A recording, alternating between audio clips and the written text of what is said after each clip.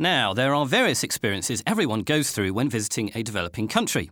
Amazement at the sounds and the colour, delight at the warmth of the people, and getting the runs. All right, so perhaps not everyone gets traveller's diarrhea, but the condition is very common. And what is more, the main causal bacterium, Enterotoxigenic E. coli, or ETEC, is responsible for a large amount of morbidity and mortality among children in the developing world.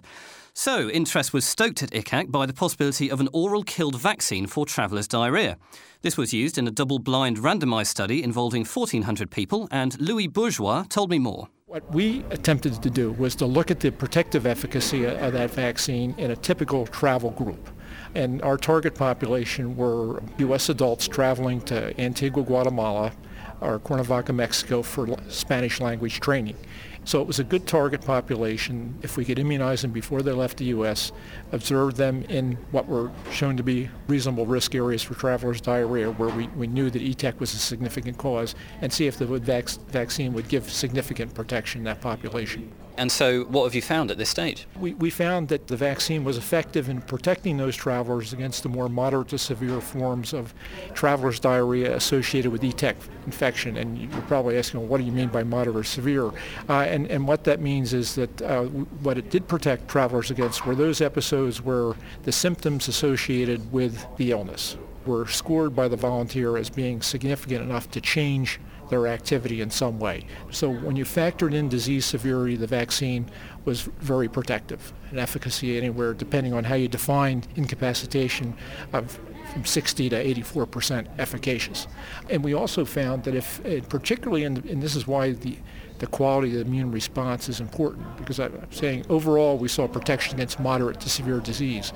But if you looked in the subset of the volunteers that were vaccinated that mounted the strongest immune response to the vaccine, then we saw protection against ETEC disease in general, even if it wasn't severe. So by improving the immunogenicity, we think we can broaden the protection behind what we already see. How exactly will this translate into clinical practice? I mean, what would the path be for this, and where do you see it going?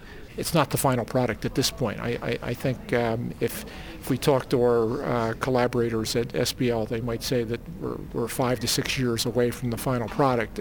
So what I would see at this stage is a modification of the formulation to try to improve its overall immunogenicity, and then go back into some additional field trials. And then based on that, potentially get a license for commercial utilization of the vaccine.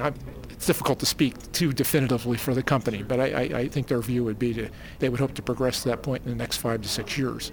There's also a very interesting idea that we could actually use this vaccine once it's been, as it were, proven in this population, that we could then try and apply it in the developing world to younger people and children. And what I should tell you, Derek, that as our trial was in progress, there have been studies with the same formulation looking at its immunogenicity and efficacy in children. And although the efficacy that we saw in travelers wasn't apparent with this version, it was clear that the vaccine could be administered to very young children, that it was immunogenic, and that you probably could reduce the amount of vaccine in children and still get reasonably good immune responses. So there's already work underway to say that path of transitioning from travelers to children could be done once the vaccine's overall immunogenicity is improved.